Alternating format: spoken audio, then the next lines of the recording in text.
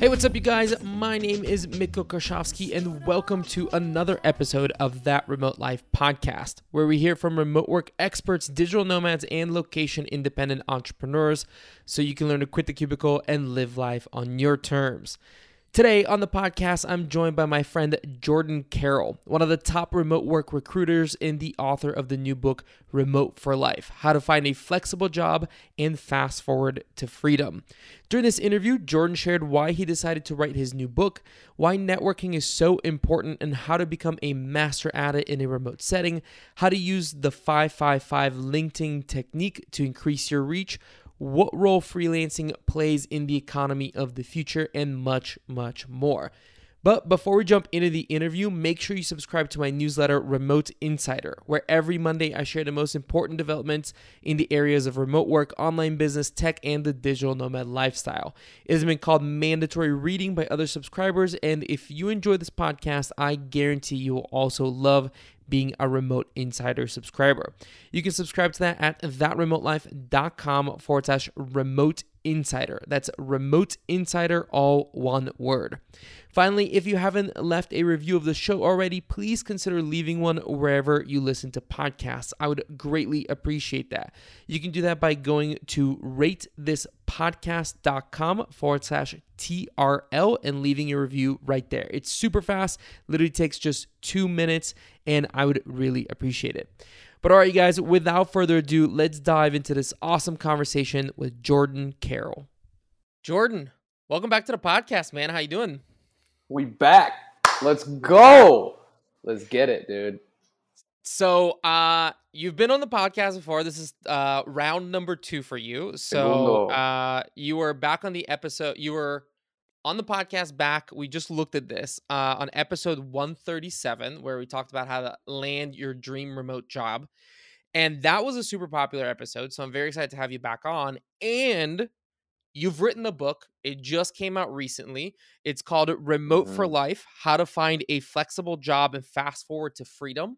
So congratulations on writing that book. How do you feel now as a published author? Dude, so many emotions this week. You're catching me a couple days after the release, and then also mere hours after a virtual launch party where I had some people get together, and we did we had a freestyle rap performance. We had my girlfriend leading a breathwork ceremony. We did a raffle for Safety Wing and for Focus Mate, and I was listening to Taylor's episode earlier. Yeah, it was just awesome, man. Like, I have so many conflicting emotions. You know what's interesting that I realized about myself during this process is that I have manic episodes. I didn't realize that I have this, but I have some sort of tendency to be completely manic and tunnel visioned on something. And this week in particular, I've just been like so lasered in on this book that there's been no it's like I sit down and there's nothing else I can think about. The book, promotion, the party that I threw, and it's been really weird because I've felt really full as far as like fulfilled. I felt really relieved. At times I've felt really energized. Like, I just constantly feel like a stream of energy in my body right now. It's interesting because whenever someone has mentioned manic episodes to me before, I always view it as like a negative thing. But the way that you describe it, like, those are my favorite moments when you're like, you have tunnel vision, you have Supreme that flow. focus. Yeah. Yeah. And it's like the best, right?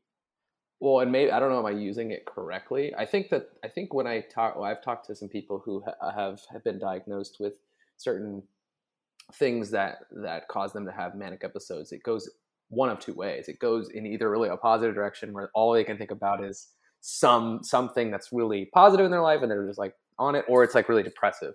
It's not like a depressing thing for me. It's like a locked in, but like really can't shut it off. Where it shows up as potentially negative is in my relationship and also just like my health. I'm like literally waking up and I'm like justifying, like, dude, don't need to go to the gym today. Just going to get on my computer and like knock this out. And that's not necessarily how I want to live. So it's been really interesting to go through the waves of emotions because there are these times it's like super fulfilled, super relieved, super happy, super this, super that. But then I'm talking to my girlfriend the other day, and I just can't be. I couldn't be present with her. I was just like, I like wanted to go do more book stuff, and so I was Yeah. like, wow, like I'm really getting an interesting picture of this from a person who's really close to me. So that's interesting.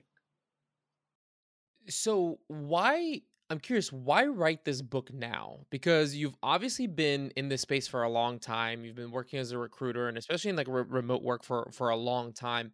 Why write this book now? Yeah, I've actually originally started the book outline in 2018. So I had a vision of starting it then, and I wrote an outline and I hired a book consultant, and we went through the process of doing that. And then I dropped it and I said, forget this. This is not a priority. And it sat on the shelf for 2 years, this little outline that I created. And I'm so glad I procrastinated because Oh yeah. if I would have written it in 2018, 19, can you imagine? Can you just imagine like how out of date the book would have been? Like with Yeah, the pandemic not happening and the perspective that I'm putting in the book, like it's so see, much but better I post pandemic. I agree, but I think that like I was gonna say, like, do you regret not writing it? Because at the No, same time, like, I'm so thankful that I started this podcast in 2019 because now the fact that I started this in 2019 as opposed to 2020, like people were like, "Oh, you've been into this pre-COVID." Do you know what I mean? Like, there's sure, almost yeah, like the book would have obviously had to have been like rewritten and there would have been like an edition too, but there's almost like, yeah. like that they could have like helped more people through COVID essentially. But I think we've learned so much because of COVID about remote work that the short answer is no. I don't regret it, and I'm actually really thankful for the perspective. I know it was a tragic time for a lot of people, and it's not to be said that it was a net positive thing that COVID was. But if you look at any disaster, if you look at any pandemic, if you look at anything that could be labeled as really bad, you can also try to look at the positives. For me, I just happened to be in an industry that was very positively impacted by something. It was like accelerated beyond a rate that I don't think would have ever been done if it had not happened. So first and foremost, no, don't regret it. I think it gave me a lot of perspective. And if you look at my LinkedIn, if you look at like my body of work, you would see that I've been doing it since before then. So I don't necessarily need the ego pat that I've been doing it from since before. Like because if you read the author bio of the book, you'll Right. see that I've been doing it from before. And I think that gives me the credibility. And then now it's just even more relevant than ever to have a book like this. Yeah, I gotcha. Well, I haven't been able to read the book because I just got my copy like 2 days ago, but I've been skimming through it, and I have to say it looks really incredible. I love that there's a lot of things like I've thought about before, and it was very like fun for me to actually like read your thoughts on that, and it's Mm, really exciting. I really recommend people like. I mean, you should listen to the rest of this episode, but you should definitely go over and get that book. We're gonna have a link in the show notes, so you can head on over there and get that book uh ASAP because you have to read it. But I want to ask you one of the things that I highlighted in the book and that I've just noticed through reading a lot of your stuff over the years and just like, I know in our conversations is really important to you is like networking. And I think that there's this idea in remote work that networking is almost like a bad thing in terms of like the person who networks is the person who's like maybe able to get more FaceTime with like the decision maker, whatever. There can be almost like a negative aspect to that. So can you talk about like the way that you view networking and why that's so important and like, just kind of like how you view it in terms of like like the job search and getting hired? sure. So it's interesting that the example you chose, and I may challenge you on this, is like the networker gets more FaceTime with the decision maker. So why is that a bad thing? So I don't think there is a bad thing. Like I am Okay. here's let me kind of like give you background. That is like if there is like a skill that I have that is like I was born with skill, it's communicating and networking. I've always been really really good at that. But I feel like in the remote work world, there's a little bit of pushback because I think that there's this underlying narrative that the person who is a really good networker sometimes isn't the best person for the job or the most Right. talented person for that position, if that makes sense. And so I feel like in the narrative, there's been a little bit of pushback against this feeling of like, hey, the person who should get the best job, the job is the one that's best fit for the job, not necessarily the person who's able to like network about that. And I don't necessarily agree with that, but I'm kind of curious to hear your point of view on that. Yeah. Okay. I'm going to try to dissect a few things on here. So one of them is just the word networking and like, what does that mean? And maybe I'll ask you, how do you define it? I think networking means like, to me at least, it means building relationships with people. Okay. Um, Yeah. Yeah. I think people put a negative connotation to it, but I don't necessarily do that. Exactly. And that's kind of where I was going is like, I think part of the narrative that you're talking about is that just the semantic of the word Mm, is like weird for some people. They're like networking and it's sleazy and it's weird. It's like, what if we just called it building relationships or making friends on the internet? Making friends on the internet.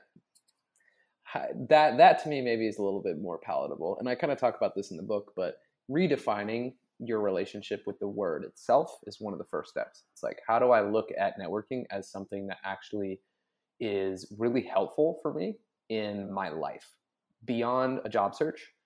It's like making friends that are connections. It's like, oh, potentially finding my next romantic relationship. It's like finding more opportunities if I'm an entrepreneur. Like whatever your reason is to network, we all have a need as a human to interact with others. So the definition of networking should then be just the accumulation of the interactions we have with other humans.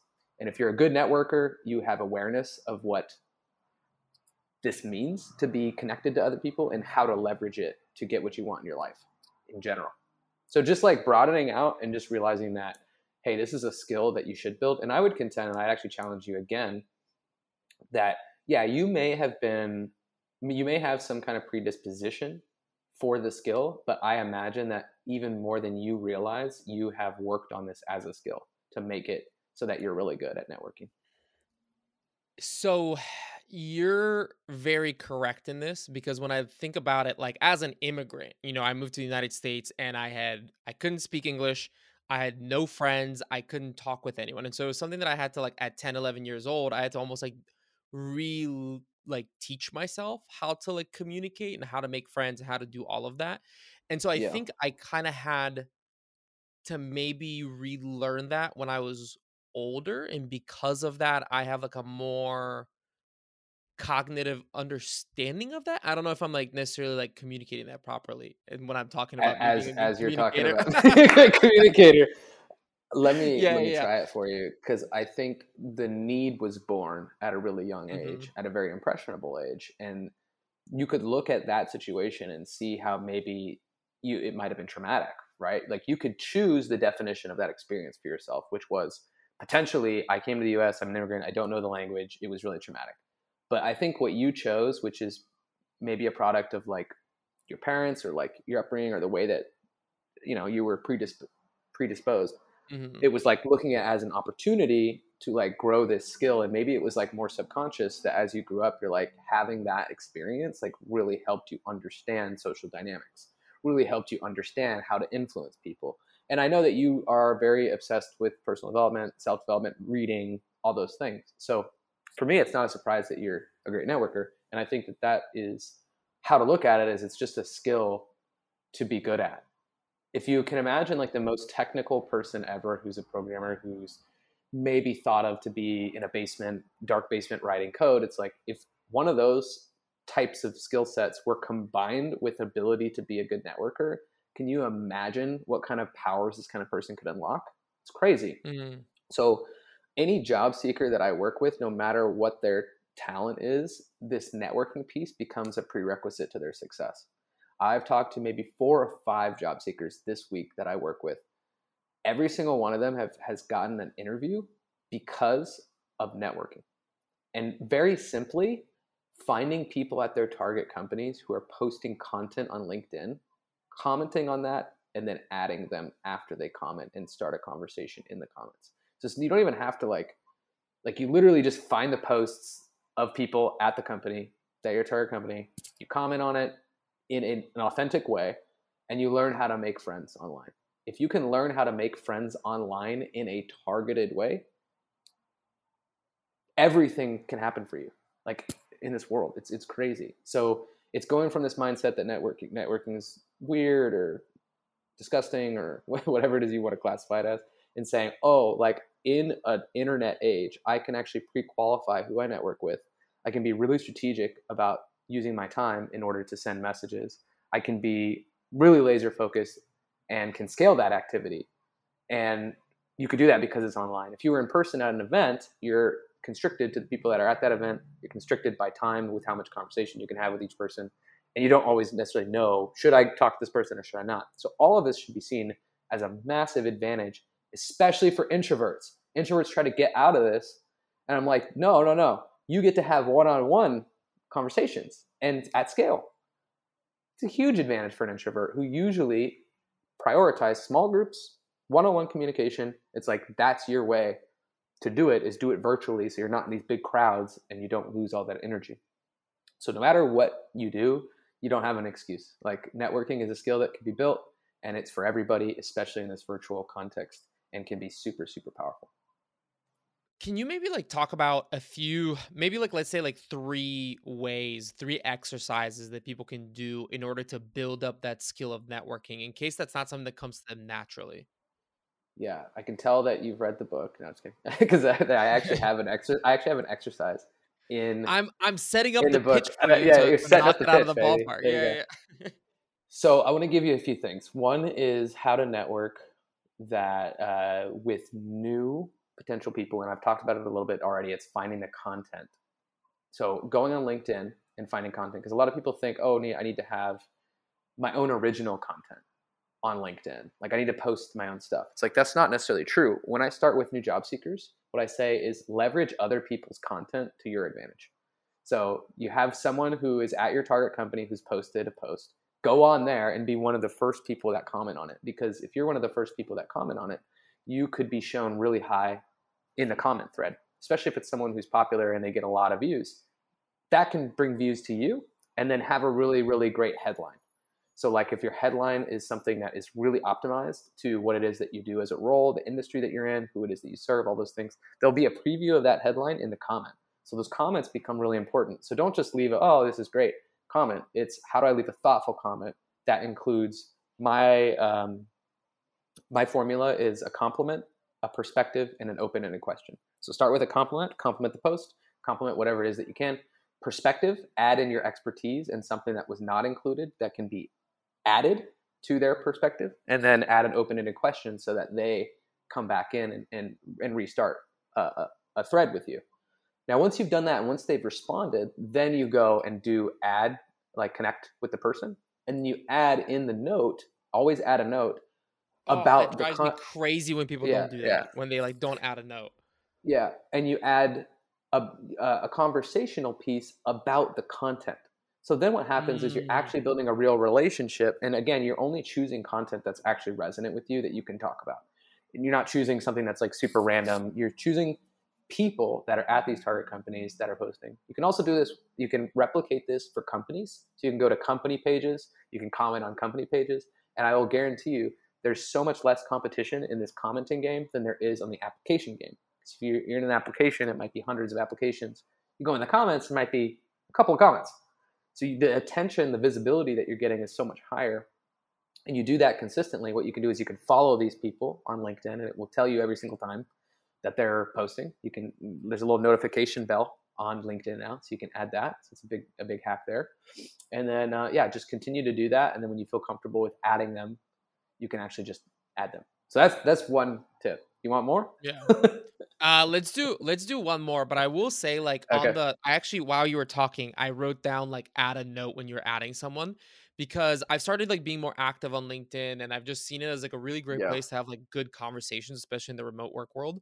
And one of the things is like people will add me and I'm like, why are you adding me? You're not giving me any context. And like my rule is like if you give me a note, like I want to learn more about you, like I want to connect. But if you're not giving me like something to bite onto in some way, like I don't really know how to Yeah. like start that conversation. So like always add a note if you're connecting with someone. And I would add on to that, when you're adding a note, it should be something that is unique enough that the person doesn't think that you're sending this to everybody.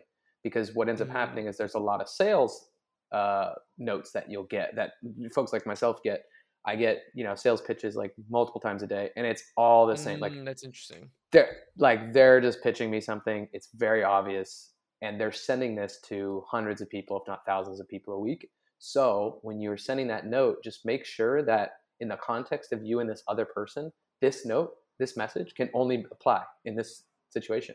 It's like, Gotcha. if I sent this note to anyone else, it wouldn't make sense. And that's what I want to see as a receiver of that, is like, oh, wow, this person actually took the time to comment on my content and Hmm. then send me a personalized message about how much they liked it, or their additional question, or whatever it is, like another additional compliment, because that's what starts an actual friendship online. And that's, again, what we're looking for. And the basis of friendship or like these relationships does not have to be very high for a person to recommend you. You'd actually be very surprised how many people, if you've got an optimized LinkedIn profile and you comment with like a legitimate comment that shows your expertise, you'd be surprised how many people from just that alone will recommend you for a job at their company, because they might get a referral bonus from it too. So like, you're kind of always, and then no one's doing that. No one's like messaging them like this. Everyone's asking them for the favor. Whereas if you're just talking about the content that they've posted, there's a little bit of an ego boost there for them, and they're not necessarily um, realize. I mean, you are looking for something from them, but it's not leading the relationship with that. It's leading the relationship with value that you've given Yeah. them. Gotcha. So, yeah, What's maybe one more quick like networking tip, especially, and I love this in terms of like LinkedIn, because I think that a lot of people haven't like really like thought about it. Like a lot of people are told like be on LinkedIn so that there's almost like a resume, but I feel like people yeah, aren't really using it to its full potential. yeah. The 5 by 5 by 5 technique. So you're basically segmenting a certain amount of time every single day at the same time. I would say start off with 30 minutes. And my recommendation for you is to connect with 5 targeted people, leave 5 targeted comments, and unfollow 5 irrelevant people.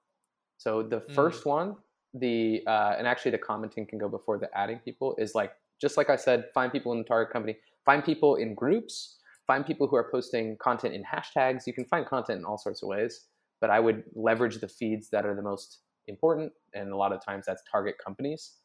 People that are posting at your target companies, there's an actual feed you can get on LinkedIn for this. It's in the segmentation. You're choosing content, and you're choosing all filters. You're choosing all the target companies and the authors of those target companies. And then look at that feed, comment, and then add those people. So you can get 5 that way for each of those two. And then the unfollow, the idea for that was, hey, like a lot of us have built these social media feeds very unintentionally to where you get all this irrelevant fluff in your feed. And if you're a job seeker, you want every single time that you open your LinkedIn feed to be super relevant. You want every single post to be helping you in your job search, so that you don't even have to like go to these other feeds. You can just use the main feed for the main function of your job search. So that requires you unfollowing anyone who doesn't. You remain connected though, which is the beautiful thing. You don't disconnect that connection where that gives you more access to more people. You just stop seeing their posts in your feed. So if someone's posting like a different language or it's completely irrelevant, like you're just like, like I don't want to see that, unfollow. So just making that a habit. Like for me, that was like super beneficial. So if you look at my LinkedIn feed, it's just like laser focus. It's all about remote work. It's like all I see is like you, and I have 16,000 plus followers, but all I see is like you. I see Darren Murph. I see Chase Warrington. Like I right. see all that I want to see, Wow, my basically. name between those two, I gotta buy you a Yeah, beer next time I see you. Thank you. Yeah. yeah. And you can drink it for me since I quit. um, so this is a really specific question, but I recently saw this in a discussion, and I'd love to hear your opinion on this. If you're applying for a job and you are very excited about it and you take kind of the initiative to not just apply for the job but send an email to like the founder or the CEO or somebody like at like a high level to say like, hey, I just applied for this job, I'm very very excited, here's why I think I'm the right person for this job, et cetera, et cetera, et cetera. Is this a good thing because you're showing your excitement and you're showing your initiative? Or do you see this as a negative because you're trying to somehow skip the order of operations and you're trying to kind of like, you're filling up that, very busy person's like inbox. What do you think about that? Is that something you'd recommend? Is that something that you wouldn't recommend? Yeah, the short answer is there is no order of operations and there is no rules. You get to do whatever you want. And that's what I love giving job seekers the permission to do is be creative, be unique. Because if you're just waiting in line in an application process, you're going to get the same result as everybody else who's waiting in line, which is wait time and then probably a rejection. So it's very much so recommended that you start to try to build. I mean, let's say the ideal situation. The ideal situation is you have a pre-existing relationship with somebody at the organization that can internally sponsor you or is someone who's the hiring decision maker, right? That's the ideal situation, is that all those things are in place. If that's not in place and you are already kind of at the application stage, you want to do that, then absolutely you need to close that gap between the decision maker and the people at the organization knowing you and not knowing you. So 100%, the extra research you do, that extra 10, 20 minutes of research you do to figure out who it is that's hiring and send them a greeting of some sort can be the make or break of you getting a position and you getting an interview. I like to look at it as each step, we're just trying to get to the next step. So what is it that I need to do in the first step to get the interview? What is it? And then once you're in the interview, what is it that I need to do in the interview to get the next interview? What is it? And then you just understand the process, right? And then what is it I need to do in this last interview to get the offer? And like giving yourself some meaningful, tangible goals in each of those or milestones in each of those areas that give you the best likelihood of getting that, right? So again, I think when you look at getting the interview, for instance, it's like, how do I skip the line? Like that should be absolutely something you ask yourself, or skip the quote unquote order of operations to be very unique. I have a conversation I had with Austin Belsack on my YouTube. I have another woman that I work with who's a coach whose name is Madeline Mann. We've all talked about this in our content. We call it different things. Austin calls it a value validation project. Madeline calls it a show don't tell project. I call it a value asset. You're creating a piece of valuable either content, asset, resource that you can send to someone like this that shows the expertise of your role. It may be a sample piece of work. It may be something that gives them just a preview again of like what it's like to work with you and gives them an actual tangible example so they can say, hey, this guy sent this in and sent it directly to me. Like, we need to interview him. That's the feeling that this person should have. It shouldn't be the feeling of, oh, this person sent me an email, like this is annoying. So you also just by sending the email, you're doing more than a lot of people, but that's not enough. Don't just send the email and think that because you sent that email, you are doing them a favor. Think of it as like, how do I give them a preview of what it's like to work with me in a way that they cannot say no now? Another way to do that is send a Loom video. So you send a Loom video of you explaining why it is that you're going to be a huge asset to their team. And I talk about this in the book. And I also have a complimentary resource in the resource library that gives you an entire script of what to do. So literally send them the Loom video of you explaining why it is you're a great role for them. Keep that like a minute long at most. But I also would change the mindset to like, how am I making this process easier for them to choose me? Right? Because these people are hiring for a solution. You need to be obviously the solution to them. And the more that you reduce that bandwidth of you being the decision of their solution and making that decision easier, the better chance you have of getting hired and the easier it is for them. So you're actually doing them a favor is the way that I look at it. Yeah, I love that. I'll give you a little example of something like this that I did once. I was applying for a job, and I wanted to send an email to like the founder. And so when I did that, I was like, I was trying to like showcase the fact that I'm like really creative and blah blah, all this kind of stuff. And I designed a Pokemon card for myself with like my skills, and I did like the whole like Pokemon, like here's my attacks, like whatever. And so like I sent that in over to them as like a, I don't know, like a lead in, like a lead kind of thing. Yeah. And so I ended up having a call with them and everything and that. So I guess it worked out in that scenario. I want to ask you about you mentioned show don't tell, and that's something that like I've talked about on this podcast before, and it's and you talk about it in the book in terms of like building a personal brand, because I think building a personal brand is so important now that anyone can apply for a job from anywhere. And I love this equation that you actually had in the book, which is you describe a personal brand like this. This is the equation. It's in parentheses, self-image plus other people's perspective of you times the behavior that you have, like the things that you do. Can you talk a little bit about that, and how can people increase the behavior variable here? Because in that equation, and I agree with the way that you've kind of structured that equation, but essentially the behavior variable is one has the most leverage, right? The higher the variable is, even if the other two are lower, you're going to score higher. So what are ways in which people can boost that behavior variable in their personal brand outside of like, hey, I'm just a nice person on the internet? Yeah, great question. Appreciate the shout out on the equation, because I thought for many moons about, does it actually make sense how I've It structured makes this? sense. I like it. Yeah. Okay, yeah. So I came up with this equation like a couple years ago, I think, and the thought behind it was, one, the self-image that you have it needs to be included. Like, how do you think of yourself? Which I think a lot of people might leave out because they think a personal brand is actually how other people view you. But it's like, no, how do you view yourself? Because that becomes an important component. But then also, like, other people have their perspective, which kind of evens that side of it out. But the behavior, it's like people figure you out. You give a long enough timeline, you will be figured out. This is very relevant time for FTX, right? To talk about, right? Like Sam Right. Bankman-Fried, who was probably 2 or 3 weeks ago known as the most generous billionaire in the world.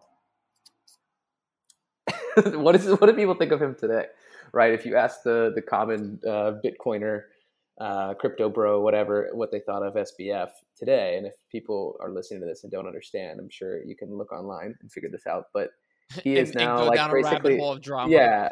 yeah, he's basically evading um, law and being claims that he had stole up to $10 billion and all this other stuff. So his behavior eventually caught up to him, and now that becomes the multiplier of the equation, right? And it just becomes the thing that's so much heavier. So I think if pretending like no one's, like, even when no one's watching, pretending like everyone's watching, like that, I think is the measure of just who you are as a person, like from a character perspective. But in this personal brand equation, it's like, hey, that becomes the multiplier, is like, how do you actually act behind closed doors? Like, how do you live within the values and the alignment that you say that you do? And how is that when there's no motivation or no reason or no recourse for you to not, right? If there's not going to be any punishment for you living a certain way, are you still going to live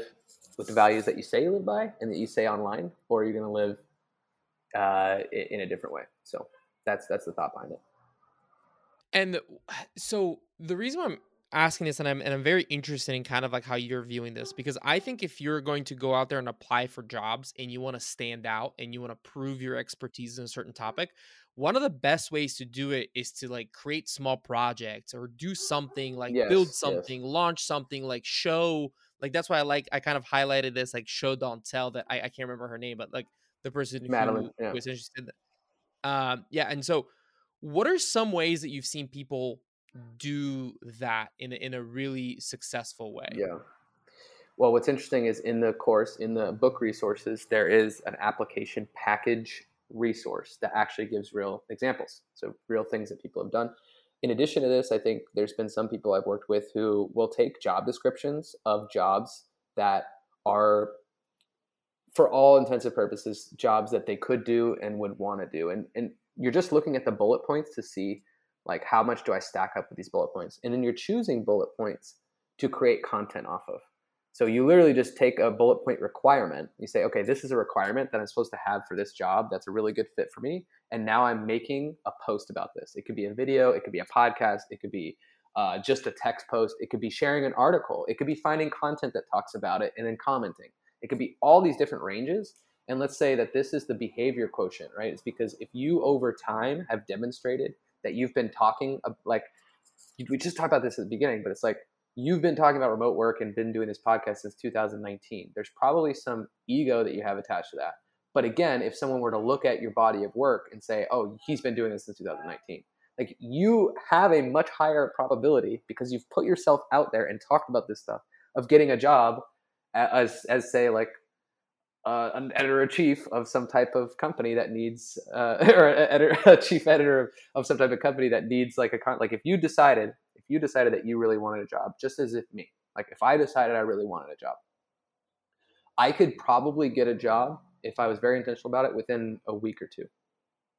And most of the quote unquote phone calls or messages that I would send out would be responded to, and I wouldn't have to do it in public either. I would be able to do it completely in private by contacting probably a list of 5 to 10 people who have companies that I actually would want to work at.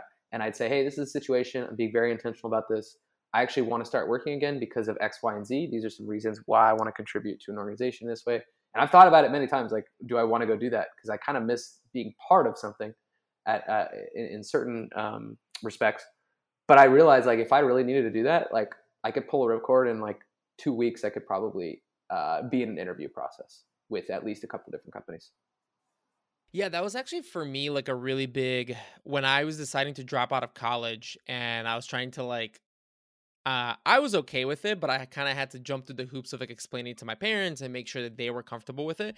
And one of the things that I used was like, hey, listen, if I go out there and I start a business, even if it fails, don't you think it's going to be way easier for me to like get a job when I show that like, hey, I'm a go-getter Yeah, and I've done this and that, as opposed to like, just having like a piece of paper from some college about some degree that I'm most likely not going to use.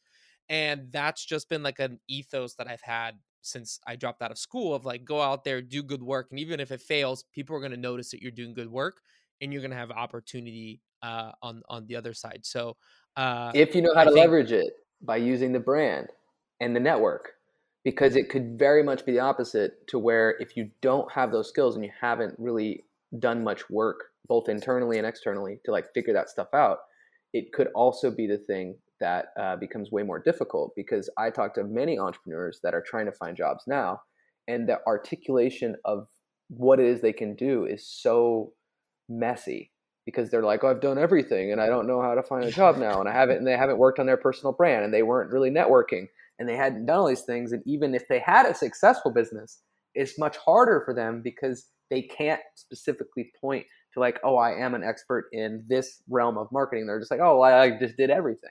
So yeah. I would say also like it can be a very difficult thing, but I love the way that you've chosen to look at it.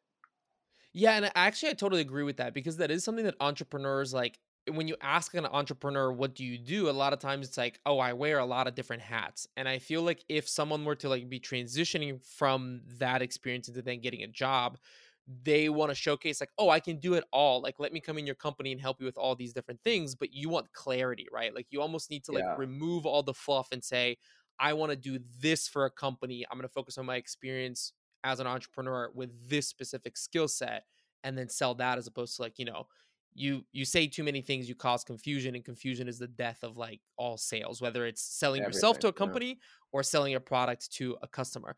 With talking about entrepreneurship, I actually want to this is something that we talked about before we hit record in terms of we were mentioning kind of like how important or searched for it is right now to have an entrepreneur within an organization, almost kind of going against what we were just saying. Can you talk a little bit about that and like how you're seeing that kind of taking place in the job market? Yeah, I mean, I'm seeing it kind of on both sides where there are a lot of entrepreneurs who are just tired of being on their own and for whatever reason, or their business hasn't been going as well as they want. So for whatever reason, they're like, all right, how do I find a job now? And they're just like, a lot of them are starting from scratch. It's just like, I haven't searched for a job in 10 years, 20 years, whatever it is. So I'm finding a lot of that in the market. And I'm also finding a lot of smaller organizations that are appreciative of an entrepreneurial view on things because they want someone who can come in and do a lot of different things. But at the same time, they're not going to respond well to someone who's like coming in with the messaging of, oh, I can do a lot of things. What I would recommend is, especially for an entrepreneur, is get really clear on like what's the one skill set that you use the most in your business that you actually want to transition into a job. And then once you're in the organization, once you've gotten the job, that's when you can really like offer up your perspectives of like other things where it's like, oh, okay, now I'm working in the sales organization. I can help marketing because I did marketing and I can tell them a little bit more about this feedback I have on the messaging and I can extend a hand, right? So unless it's like really blatant in the job description that they're looking for X task or X type of role, X type of role, and X type of role, all different things where you're wearing different hats, I would still choose to be very specific as an entrepreneur in where where your impact can be felt the most by by another company, basically. Mm. What about, I know that you have a chapter in the book on freelancing. Mm-hmm. Where do you see freelancing playing a role in the kind of like greater job market going forward? The biggest, like, it's if I could. I mean, there's also a book that just came out about freelancing from Alex uh, Fasulo? Fasulo, who I really She's been a respect in past the guest of this industry. podcast. Yeah. Yeah, I really respect. Like we had a launch day of the same day of our books, so it was super funny. Um, so I really think. I mean, if I could dedicate an entire book to freelancing, I would. I'm glad that she did, so people can get that one as well. But I have a whole chapter. I actually, it was only going to be a couple sections of a chapter, and then I like really pushed my publisher. I'm like, we need to add a whole chapter on this because at some point, I don't know when that's going to be in the next probably 10 years. And there's some stats on this from Upwork as well, so I'm not like a rogue for saying this, but I think that the most, like for knowledge workers, the most common thing will be to be a freelancer. I think more people are going to realize like I can just take this commodity, like this skill that I have, and I can like move to somewhere where I'm not going to pay as much. I'm going to be, rural with my family, whatever. And I'm just going to kind of do 20, 30 hours a week. I'm going to make enough to get by. I'm going to have some feast or famine months, but I'd rather do that than work at a job that I hate and have to go to an office. So that's going to be like the initial first wave of people. And then there's going to be like a lot of people that are going to like, oh, I want to travel the world. The easiest way to do that is contract and freelance. And a lot of this is just like, hey, what are the semantics we're using? Like freelancing, contracting, working, like whatever. I mean, it's just going to become how people work and it's just the structured way. And then you have a lot of companies like Remote or Oyster or Deal who are making those kind of contracts and those kind of employment benefits and things like that easier for companies too. So I think in the next 5-10 years, that will be easily the most common thing that knowledge workers do is be self-employed and just maybe work a couple of contracts. Yeah, I totally agree with you. I really think like the future of work, and I'm not even necessarily saying like that like the mainstream, like that the vast majority of people are going to be doing this, but I think that a much bigger percentage than we see now, we're going to have like a way more people working as freelancers or have some sort of fractional career where maybe they're like Yep. instead of being like a head of marketing for one company, they're maybe like the head of marketing for three companies that pay them a little bit less, but on like the total they make more in some ways. And I think I totally agree with you. I think that that's going to be the future. Um, and what do you think about? So this is something that I've talked about with some friends before about the importance of having brand name backing of your personal brand, right? So you have your personal brand, but one of the really important things that gives a lot of power is like who have you worked with, right? And so there's these people that are like, oh, I've worked with so and so company or whatever. Like that almost gives you more leverage. If someone is a freelancer right now and wants to have like a long-term career, do you think it's a good idea to say like, hey, I understand that you're a freelancer in this space, go and get a job with one of these big name brand companies so that then in like 2 years when you leave, you can always say you have that like backing, kind of gives you more credibility. What do you think about Yeah, that? yeah. I mean, that wouldn't be what I would say to do first, but to answer your question, it helps. what I would say I mean, are we talking about what we think people should do first, or are we talking about if that's a net benefit? That's what I think is what I want to clarify. Yeah, I think like what do you think about it as like a benefit? Let's talk Yeah. about it like both ways. Like do you see it as a net Okay. benefit? Do you see that importance in the job market as well? And then what would you recommend people do? Yeah. I mean, the short answer is yes, that's a net benefit as far as if you're, especially if you're remaining in industry or the types of companies you want to work at were similar size, similar industry, all that sort of stuff. I mean, it all becomes relevant experience, right? Where you can point to, hey, I did this, I did that. So almost any experience, especially when you're first starting, is good, but the more relevant it can be to what you want to do in the future, the better. So, of course, that's going to help. Now, what I would do first is I would just work for friends, like or work for testimonials, and get something on a resume that proves that you can do it. Use those things as the show don't tell, as the value asset, as the value validation project, all these different terms. But use whatever it is that you do as those early stages of proof. This is all about social proof. This goes back to the personal brand equation. Which one in that is social proof? Well, it's other people's perspectives. Other people's perspectives of you it is important. Like, it's not to say like there's all these people that are like, you shouldn't care what other people think. It's like, yeah, you should.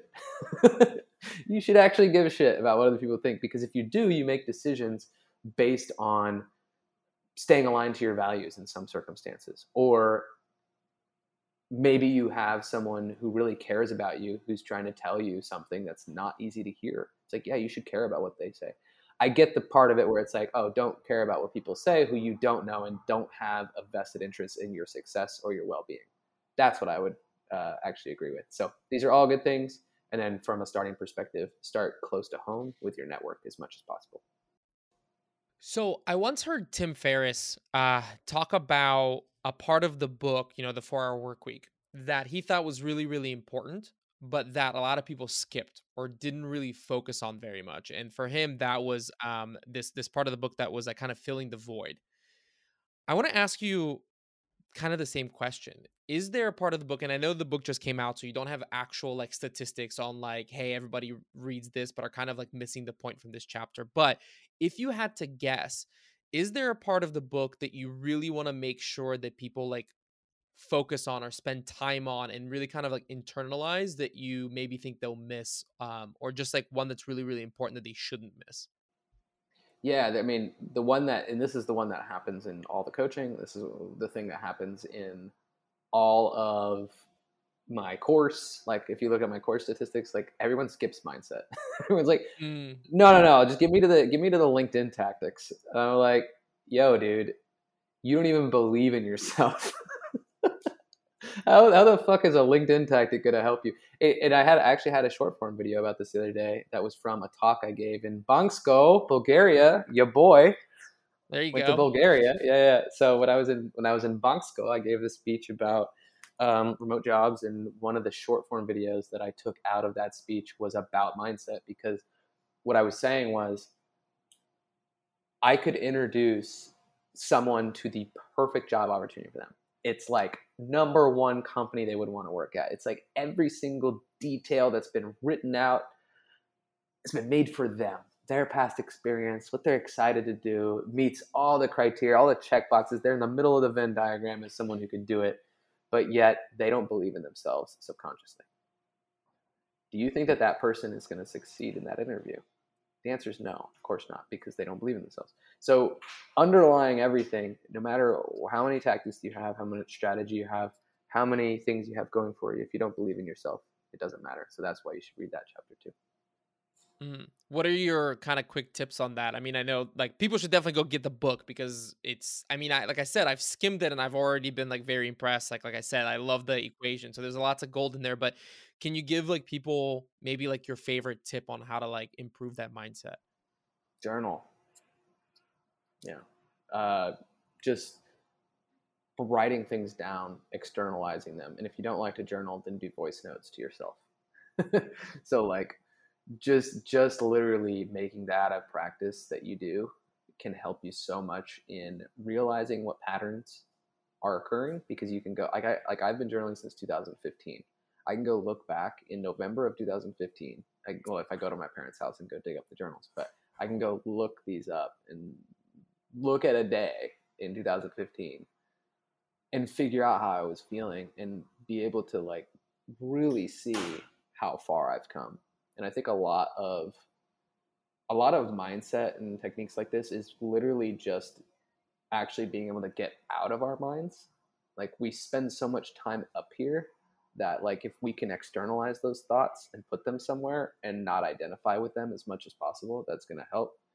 And I would say like breath work and embodiment practices too, like getting into your body as much as possible, working out. Like people don't want to like hear that, hey, if you're going to be successful in your job search, you should work out. It's like, what? It's like, yeah, like, dude, it helps you with your mind. Like it helps you with your belief. It helps like doing something hard every day, like going to doing a combat sport, like getting punched in the face in the morning. Like, you don't need to do that, but, but it might help you in your mindset because nothing else is going to be harder the rest of the day, like than that moment. Yeah, I'll throw out a tip on this. One of the most like the things that has helped me the most is actually like I'm a big believer in you're the average of the 5 people you spend the most time with. Yeah, yeah, And if you're around people who are negative, if you're around people who like don't value their worth, if you're around people who like don't charge enough, right? Like you're going to embody that and you're going to do that yourself. So getting around people who are like think big, who are kind of like yeah. are the type of person that you want to be, I think like helps a lot. But Jordan, I want to say thank you so much for coming on the podcast. This has been a ton of fun. It's always a pleasure having you on here. Um let people know where should they go to get the book. Obviously, we're going to have a link to the book on Amazon, but is there somewhere else you'd rather send them to get that book? And then of course, where is it best for them to connect with you? Yeah, no, the Amazon is fine. That's where the book's going to be. But it's also on like if you get your books from BarnesandNoble.com, it's on there too. But yeah, we'll put the Amazon link. We'll use that for now. And I'm just super appreciative of you, man, and the platform that you give me because it's really cool to support each other and like be able to watch each other grow in this process. We still haven't met yet. I'm looking forward to meeting you in person next year in Portugal. I imagine that's going to be where we make it happen. So yeah, dude, like if people want to follow me, you can go to my website, theremotejobcoach.com. Otherwise, yeah, grab the book, which will be in the description. Perfect, man. Well, I look forward to meeting as well. Hopefully, we make it happen this year. And always a pleasure, dude. And all the best. Congrats on the book again. Awesome, man. Thank you.